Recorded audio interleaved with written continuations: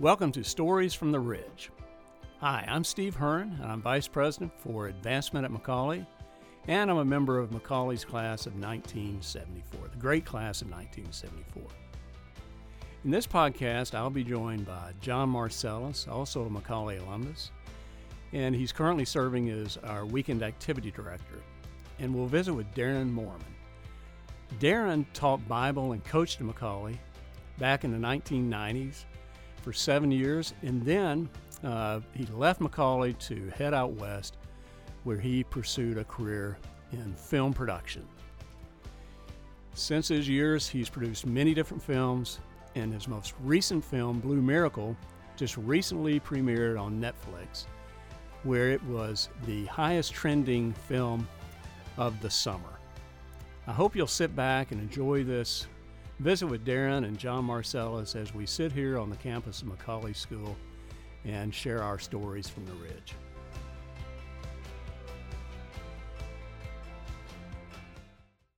Well, it's great to be out at McCallie today. We're on the McCallie campus for a fantastic podcast that we're doing today.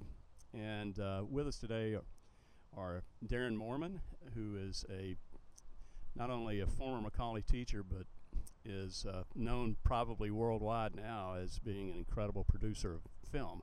And he's here with us today. And also John Marcellis, McCallie alumnus, class of 85.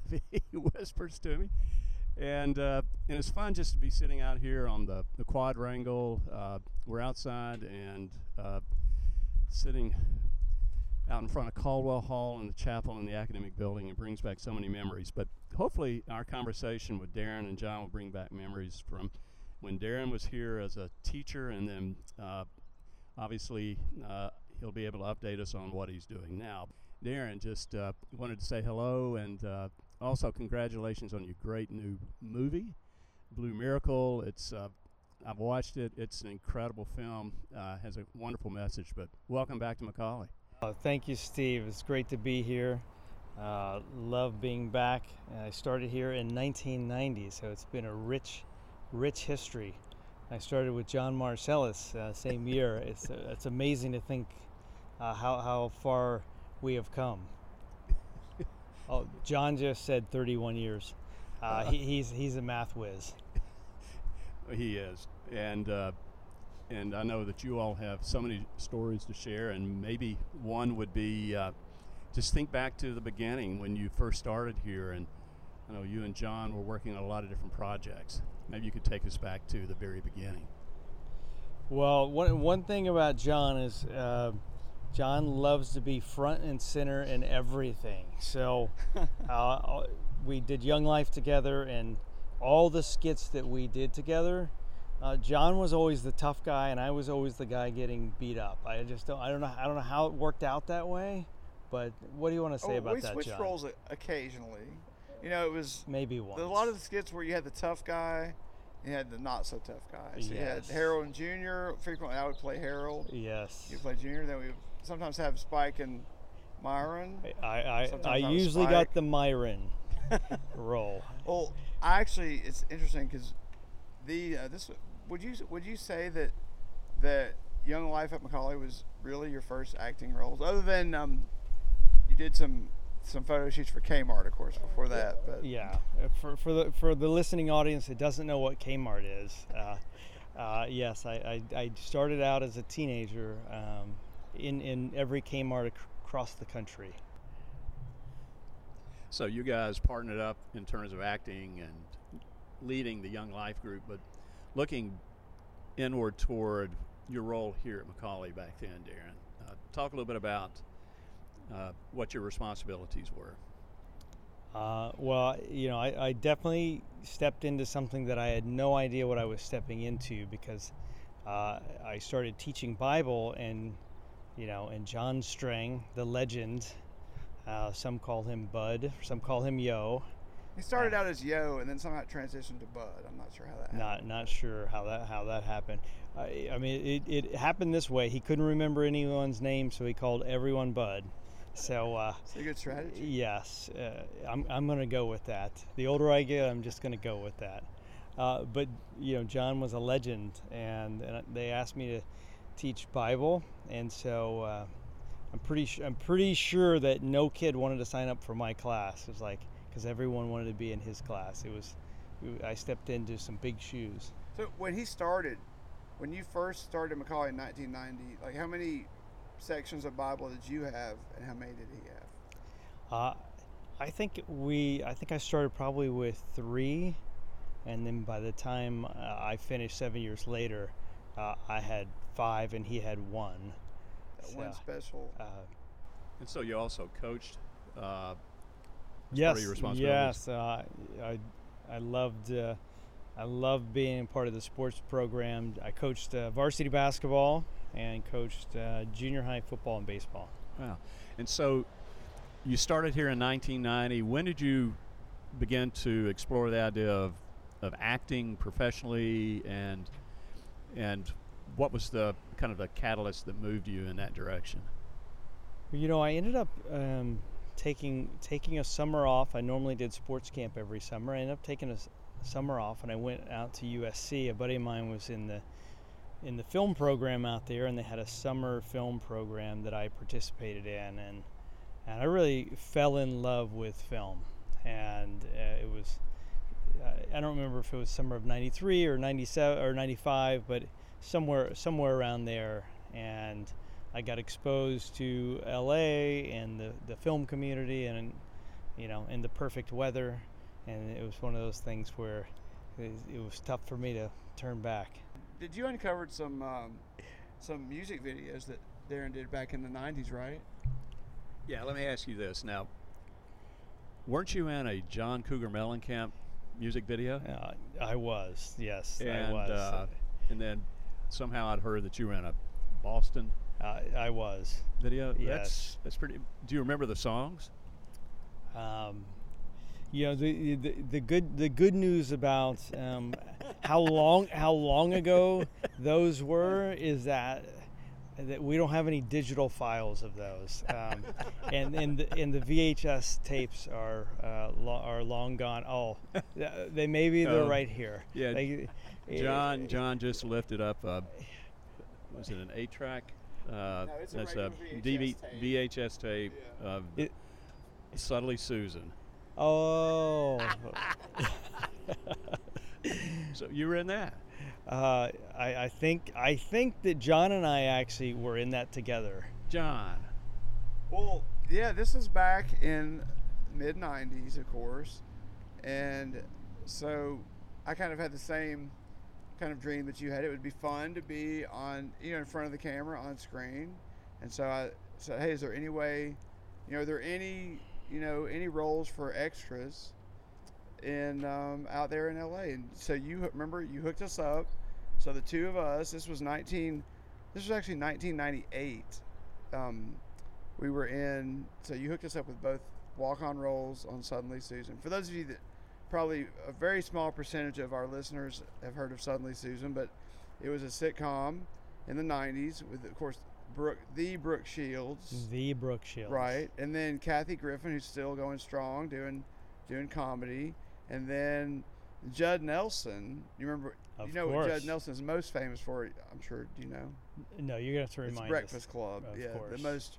probably the most iconic '80s movie, The Breakfast Club. And so we were on set at Warner Brothers, and it was a strange episode of Suddenly Susan because they were going to Israel, for which they don't do every episode. No, they do not. And you and I were working on a kibbutz with Judd and Brooke and Kathy were in the episode, and so a kibbutz there in Israel. So I actually still have, if we had a VCR, we could watch it on the VCR, that episode of Suddenly Susan back from 1998. But yeah, that was a lot of fun. That was a lot of fun. I have one other fun story that'll tie into that nicely.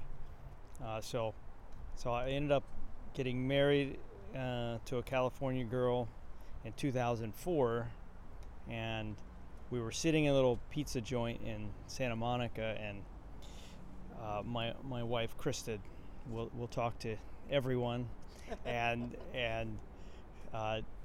she gets in this conversation, and the conversation just keeps going on, and they're just having the best time, and and then the woman gets up, leaves the restaurant. My wife looks at me and goes, "How do we know her? Does she go to our church?" I'm like, "No, that was Brooke Shields." And so I reconnected with Brooke Shields years later. Of course, I didn't mention the fact that we were on her show. I just failed to mention that. So somewhere in this period, you started to come to realize that maybe acting, while it was fun and maybe something you enjoyed, that as a professional career you might move in a different direction toward producing. How did that come about? Well, I quickly realized living in LA that I just wasn't very talented. I don't know if I was talented living in Chattanooga, but I just wasn't that talented as an actor. But I have a passion and love for stories, and so I pivoted my career wisely. Although had I been good at acting, I would have made a lot more money. But that's another story. But so I pivoted to the producer role, and really learned from the ground up as what they call a PA, production assistant, and started working on movies and anything that I could work on, and began to learn the business of making movies.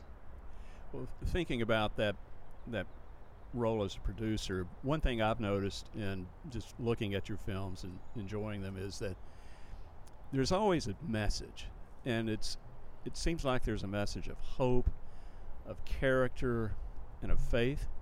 And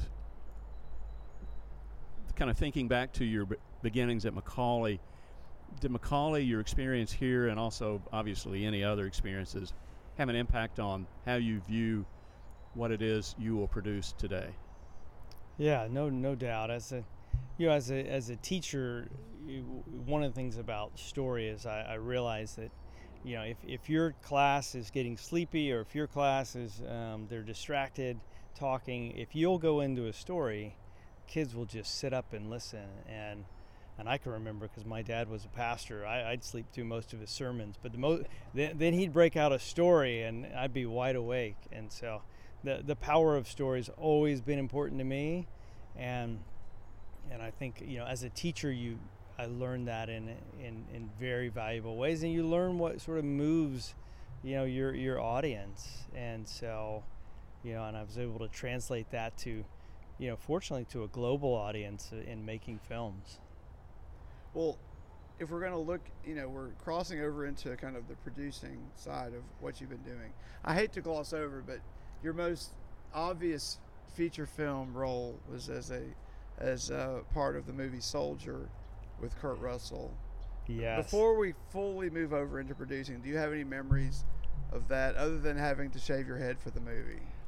Well, I mean, that was the biggest memory because as a young filmmaker starting out, you sort of take any job you can get, and I got a phone call that says, "Hey, you want to be on this movie, Soldier?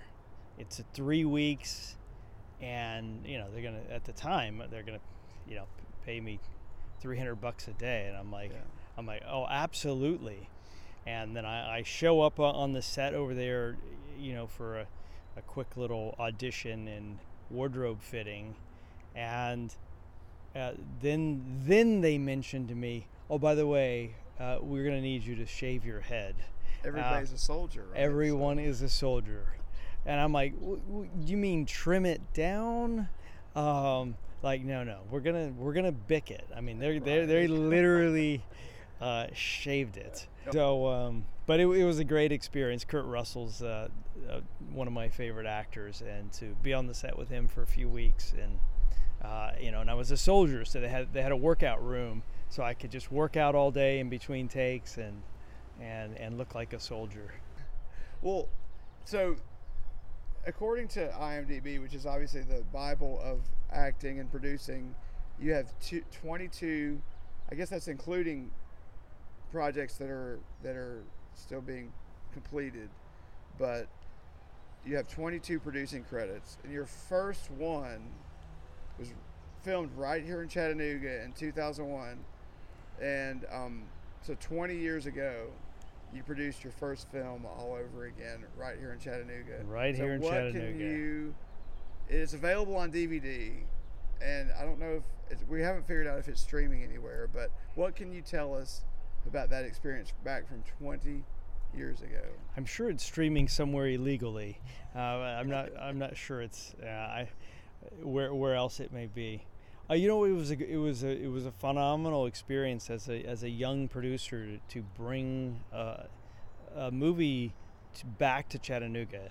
Called on lots of favors, including John Marcellis, who has you have to see the film because he has a great role as an umpire, and everyone who knows John knows he's a sports guy. Did he have a speaking line? Yeah, oh yes. John, do you remember it?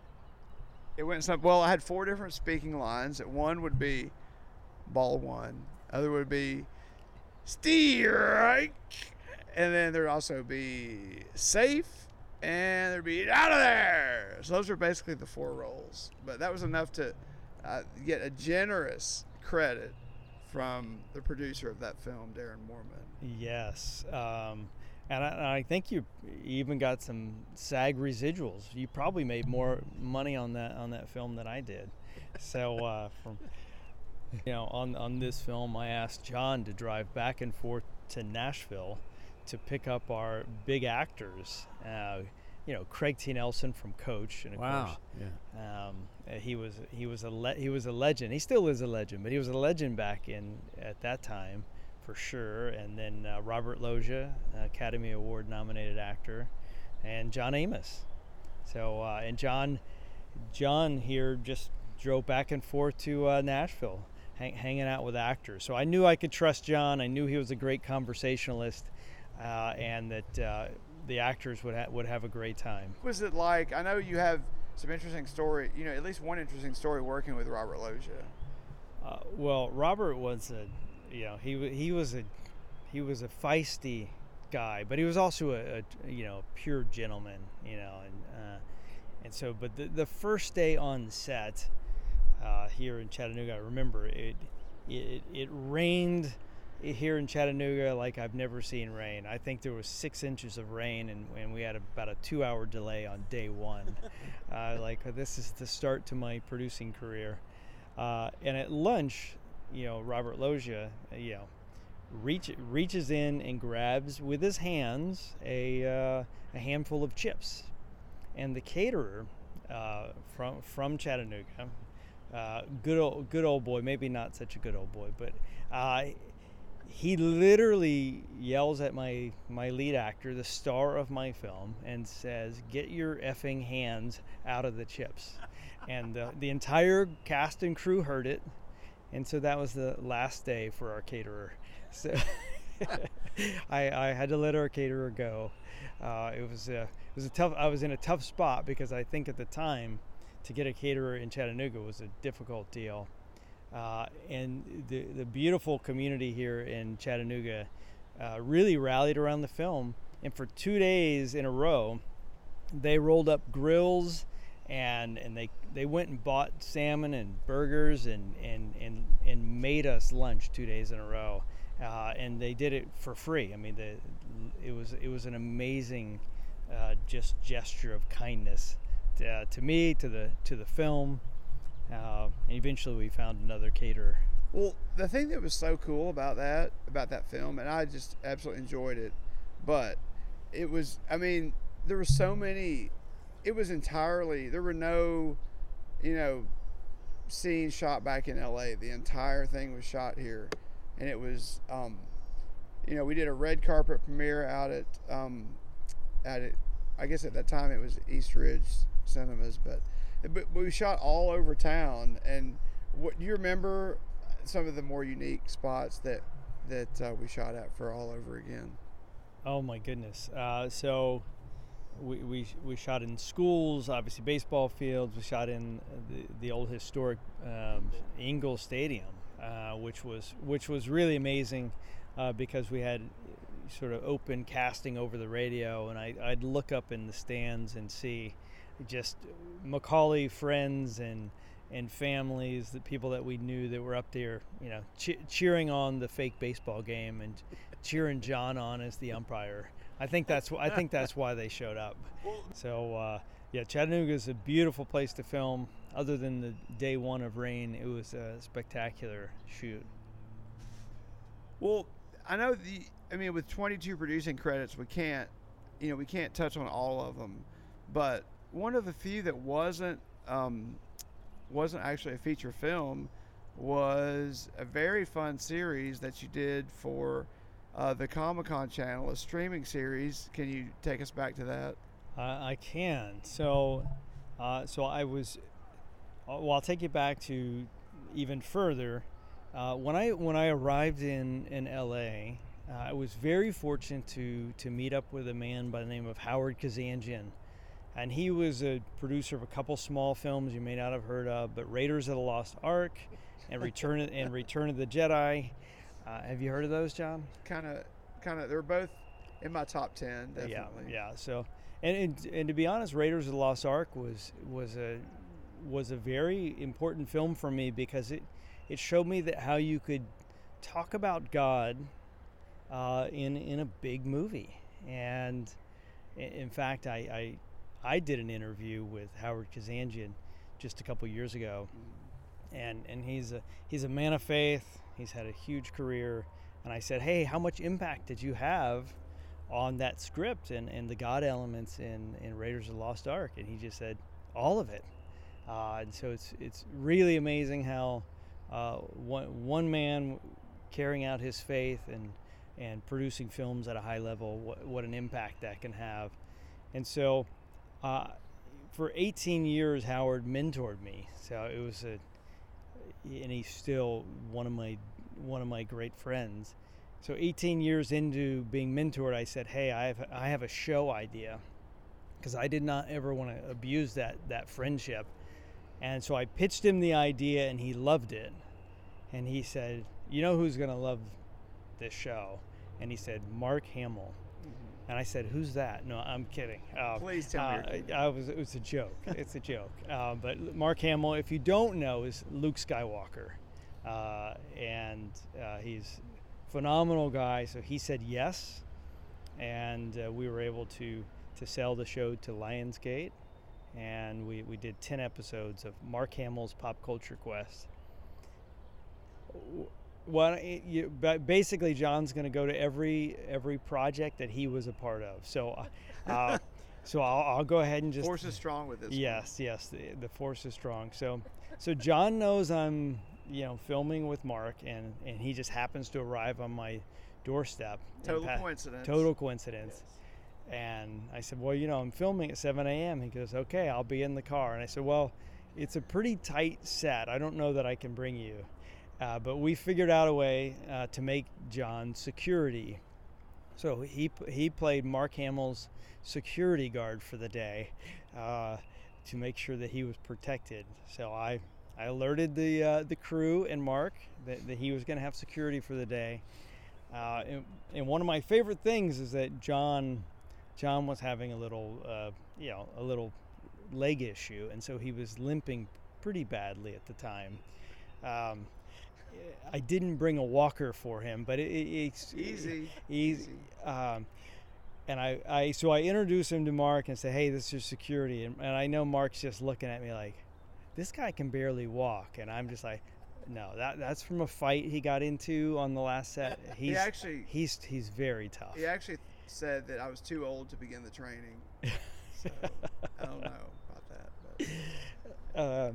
But it was a fun experience. Well, that was it. Remember whose house that was at? That was at Bob Burns. Bob Burns, yeah, one of the most famous guys in the long legend of Hollywood filming. And a lot of props, right? He's got some really cool stuff. At that house, which I can't give you the address of, probably, I don't know, $10, $15, $20 million worth of props. Well, I specifically remember a photo that I took of. Bob has the original animatronic King Kong from 1933, what they used for the stop motion footage with King Kong, which was very cool to see. Yeah, that one right there was $1 million. That was, so it may have been $100 million worth of things now that I think about it. But it was quite a day, because Mark is a guru of all things pop culture. So it was a lot of fun. Well, moving ahead, we can't touch on all 22 credits, but I want to move. We want to move ahead to two of the one. We've got Blue Miracle that we want to touch on here in a few minutes, but two great films that you've done in the last few years. One of which was, unfortunately, I didn't get to be on set for this one, but the 2017 film with Academy Award winners and nominees all over the place. Same Kind of Different as Me. Yeah, so I was very fortunate to put that film together with Renee Zellweger, Greg Kinnear, John Voight, and Jaimin Hansu. And of course, Renee just won her second Oscar. And so, it was an amazing treat for a filmmaker that, to actually step onto a set with that kind of talent. So it comes a long way from you and I, John, in our acting days. I think they're a little bit more talented than we were, no doubt. But one of the things that I'd love to just share is the fact that I had worked, in Hollywood about 13 years, and in all of the films that I had done, I was really working for everyone else. Right. I was producing movies for MGM, and so everyone was just saying, "Hey, come do this," and again, go back to whoever would pay me. You got to keep the lights on, and then when I got married and had kids, every day those kids get up and they want to eat. So, but about 8 years ago, I had my own Jerry Maguire moment, and I wrote a manifesto and just went on this journey to decide, hey, what do I want this next season of my life to look like? And really, I really felt like, God wanted me to break off and start my own company and to tell stories that He wanted me to tell. And so I write this manifesto, and out of it birthed my company, Reserve Entertainment.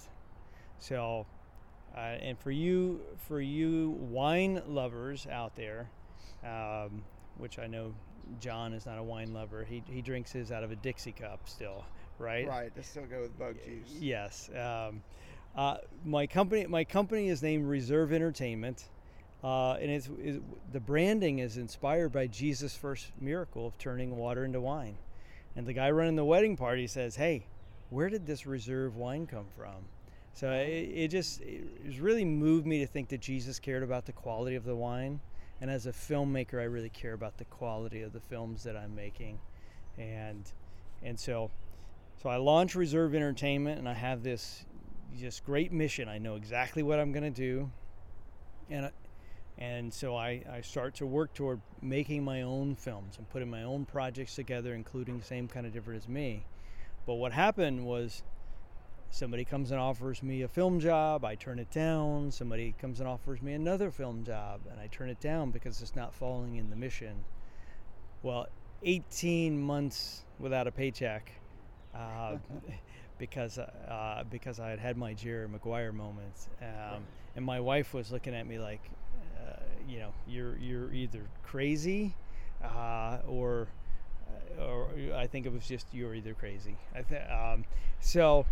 But very fortunate that Same Kind of Different as Me got greenlit at Paramount Pictures, and we were able to pull that together, and it's been a great run since. Well, it was cool because that was kind of the first movie of yours that we really promoted at McCallie, and we took the entire middle school to see Same Kind of Different as Me, and then we also had an evening showing, red carpet showing for the upper school, and it was just, they absolutely loved it. But I think one of the interesting stories I know you told me about was it was kind of, as we would say at sports camp here at McCallie, a reversal of fortune.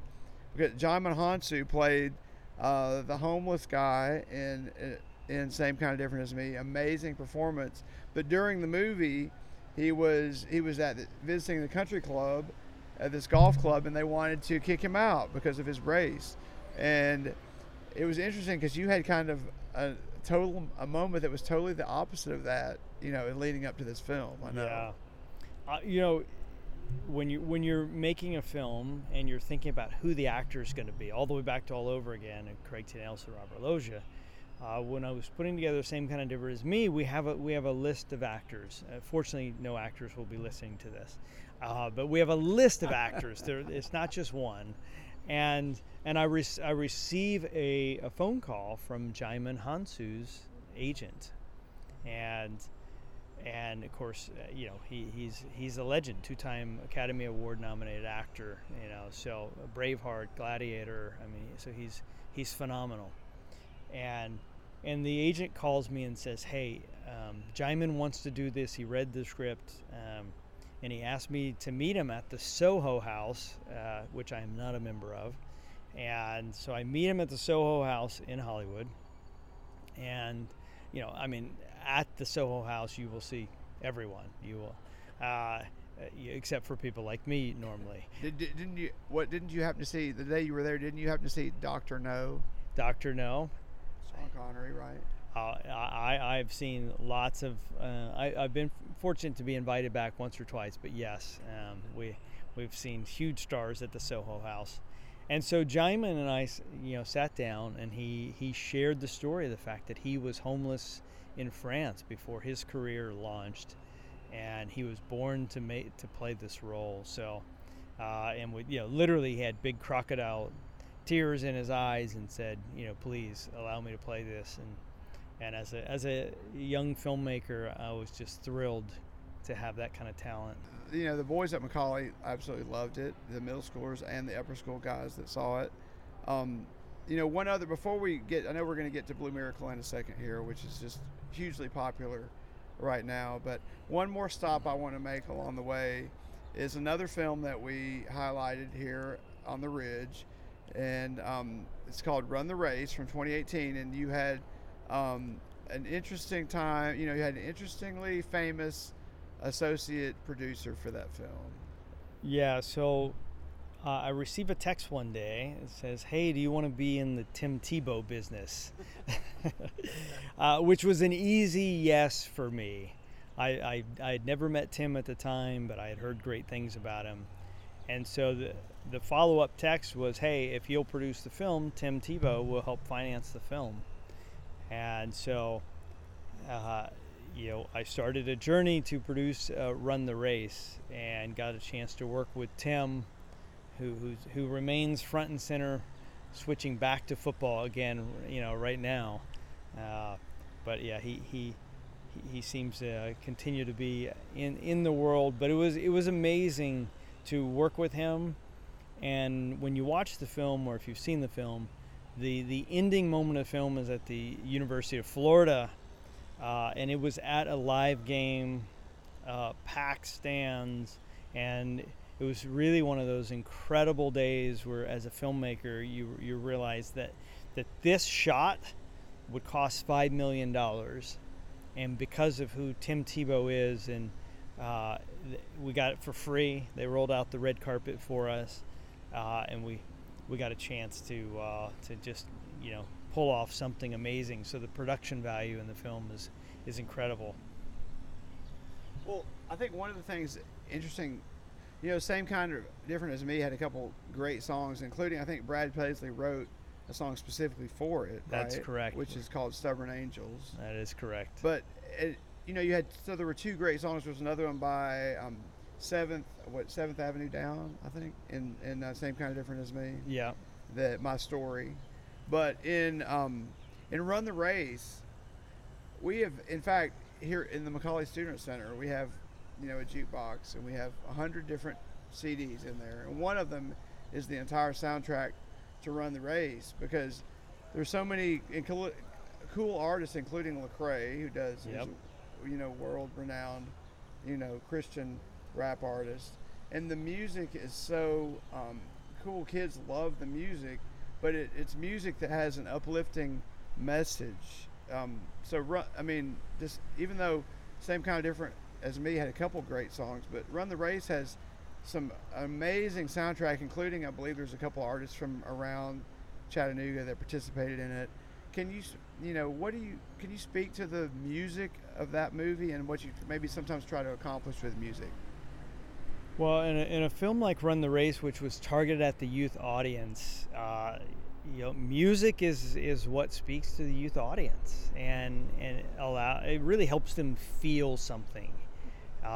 Where maybe in your more adult movies like like Same Kind of Different as Me, they're not as concerned about who the artists are and those kind of things. But we were very fortunate, and we were very intentional with Run the Race to put together an incredible soundtrack, and also for all the artists to say yes, because they get paid a lot of money to put their songs on film. So we were very, very fortunate. I love the soundtrack. It's probably my favorite.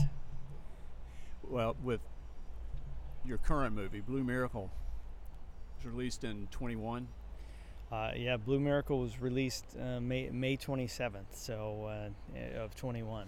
I know it was a cool experience for me because I'm sitting there at my TV and I call up Netflix and there it is, trending #1, Blue Miracle, and I thought, wow, this is incredible.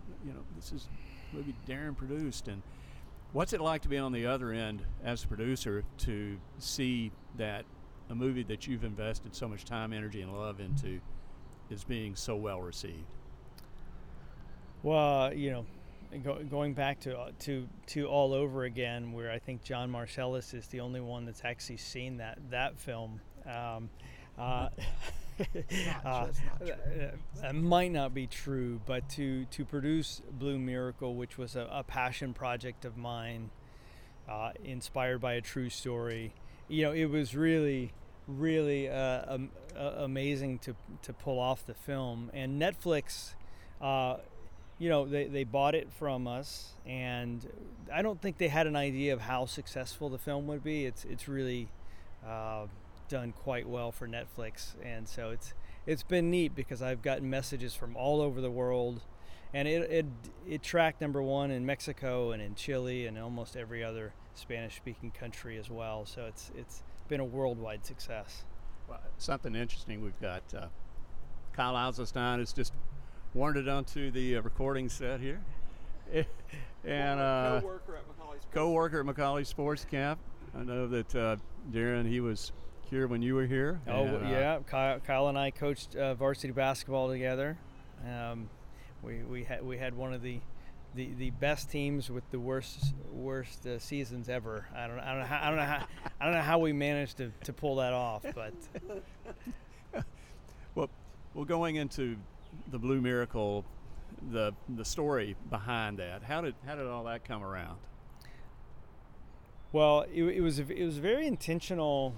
Same Kind of Different as Me, I had produced with a woman named Mary Parent, and all through the process, she kept saying, "Oh, you're gonna love my husband Javier." And so when we got back to LA, I hung out with Javier, and Javier's, what he does, he produces movies for the Spanish-speaking culture, and he does them in Spanish. And so we just very intentionally said, hey, let's go do something that we feel like we haven't seen before. A movie that I called Latino feel, U.S. appeal, with a faith element through it. And so we intentionally went after stories, and we were fortunate to get this one, which is true stories that happened in 2014 in Mexico. And the movie just came together beautifully. And when Dennis Quaid said yes, he was the dream boat captain for us. We felt like the script was amazing and the story was amazing. We felt like we had a hit on our hands, but you never know, because I release movies, and sometimes they're not quite as successful as you would hope. But we've been very fortunate with Blue Miracle. And again, Lecrae came into the picture because he and his team did the soundtrack for it. So it's got a great in-credit song called "Fight for Me." You can also get the soundtrack for Blue Miracle wherever you get your soundtracks. So So Dennis Quaid, we showed the movie to sports camp Yes. last night, and they absolutely loved it. But so does Dennis Quaid actually know how to fish? Is he a fisherman at all? Dennis Quaid is a sports guy. So he is an outdoorsman. He's a sports guy. So he definitely fit on the boat. Knew what he was doing. But we had professional fishing people helping us out. Just the fishing footage. I mean, we're talking, these marlins that they're catching are 300-pound and plus fish, and the footage was amazing, and that it had to be difficult, but yeah, the kids just enjoyed it so much, and some of them had already seen it, and it was really good. I know you've got some, I don't know how you have time to even be here today, because you have 3 other films that are in post-production. You have other stuff that's coming up. What would you, in these last few minutes that we've got, what would you like to tell folks? By the way, if you hear a lot of noise in the background, they're beautifying the campus as we speak, but hopefully you can still hear Darren. But what would you like to tell? I know you've got Family Camp, Northern Lights, Sight, and another project coming up.